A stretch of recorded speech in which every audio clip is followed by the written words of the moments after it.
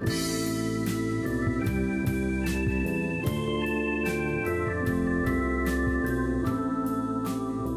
morning, and welcome to this week's episode of Room to Breathe. It's a piece called "And This Too Is True." And it's a story about the last few months of my mom's life before she passed away in 2020.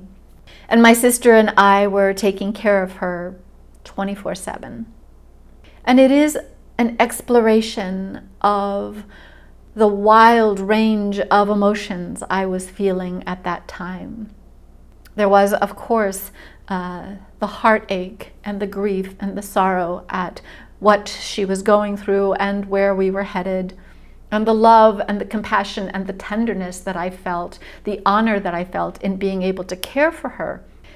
But there was also the piece that we don't talk about, the piece that was the anger, the resentment, the frustration, the getting there each morning and feeling as though I was trapped and my life was passing me by. And I think it is so important to be able to voice all of that, to be able to express not just the compassion piece, the piece that everybody approves of, but the parts that we are ashamed to confess to, the parts that are those darker emotions. But really, it's only if we give ourselves permission to feel that range that we can actually get through those incredibly painful times. So here is permission to feeling it all. I give you, and this too is true. What is true? I'm struggling with this one. Some truths are easier to accept than others. Some are a surprise. Some come upon me like eyes awakening, a big, oh, like turning a corner and there it is, true. Some I simply step into. They've always been, no question, no doubt. Some are there, but distorted by so much that I can't discern them. Or they are all true at the same time. Sometimes I lose what truth even means. It is a crooked line I can't straighten. And sometimes it is true in that moment, but only in that moment. But perhaps instead of jumping into the middle of the sea with seeking the truth, I begin with a puddle, my mother. Mealtime. We have our routine. Is it breakfast or brunch? By the time we get going with lifting, nudging, pushing, prodding, begging to get her upright, it is hard to tell. Most mornings she is deep down, deep, and it is nearly impossible to wake her. But then on to standing. She uses her walker now, no longer fights it. But I can't help her unless she helps me. I say it in French. Il faut que tu m'aides. Je ne peux pas te porter. And as we count to 3, 1, 2, 3, we rise together. As she finds her balance, and we make our way towards the bathroom, one slow step at a time. She stands stooped over, her head pulled towards the ground. Is it to see where she is going?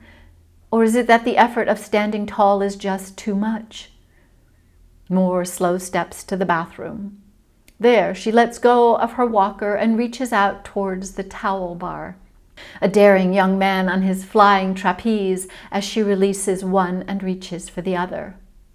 She keeps mumbling, "Je vais tomber, je vais tomber." I'm going to fall. No, Ma, I've got you. I turn her in tiny increments, like clock hands moving from 12 to 3, as she releases that bar and turns towards the toilet grips now. We have bars she can hold everywhere. And sometimes I am premature in lowering her diaper. Depends are a whitewashed word for what they really are. Diapers. Pretending it isn't what it is. This morning they must weigh a good couple of pounds, sodden from the night.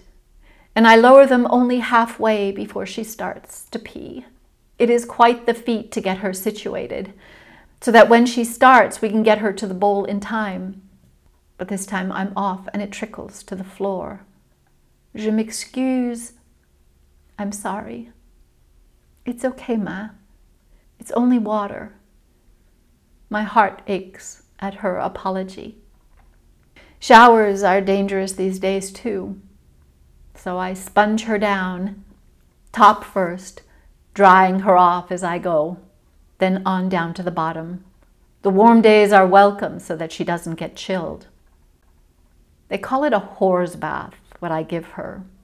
It's where you focus on the critical areas.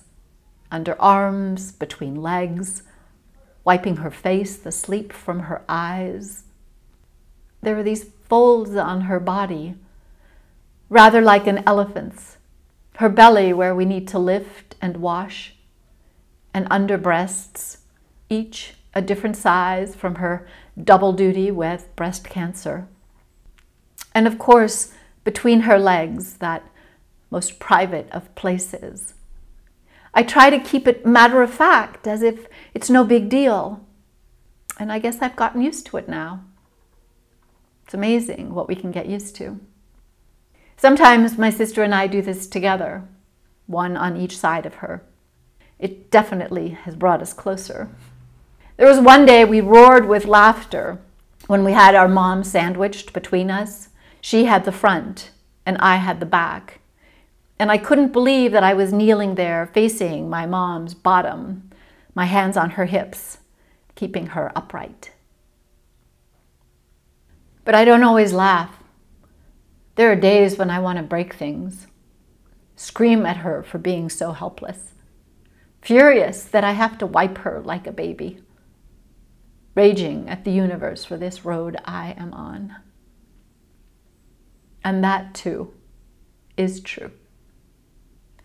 My mom passed away almost 2 years ago, and as hard as this period of life was, and it was miserably hard, I am grateful to have been there with her.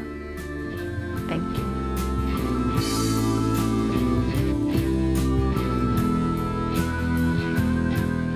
Thank you for joining me for this week's episode of Room to Breathe. It is truly a pleasure to be able to share these pieces with you. And if they spoke to you, hopefully you will follow along and join me for the next one. And if so inspired, please share these with your friends. Have a wonderful day.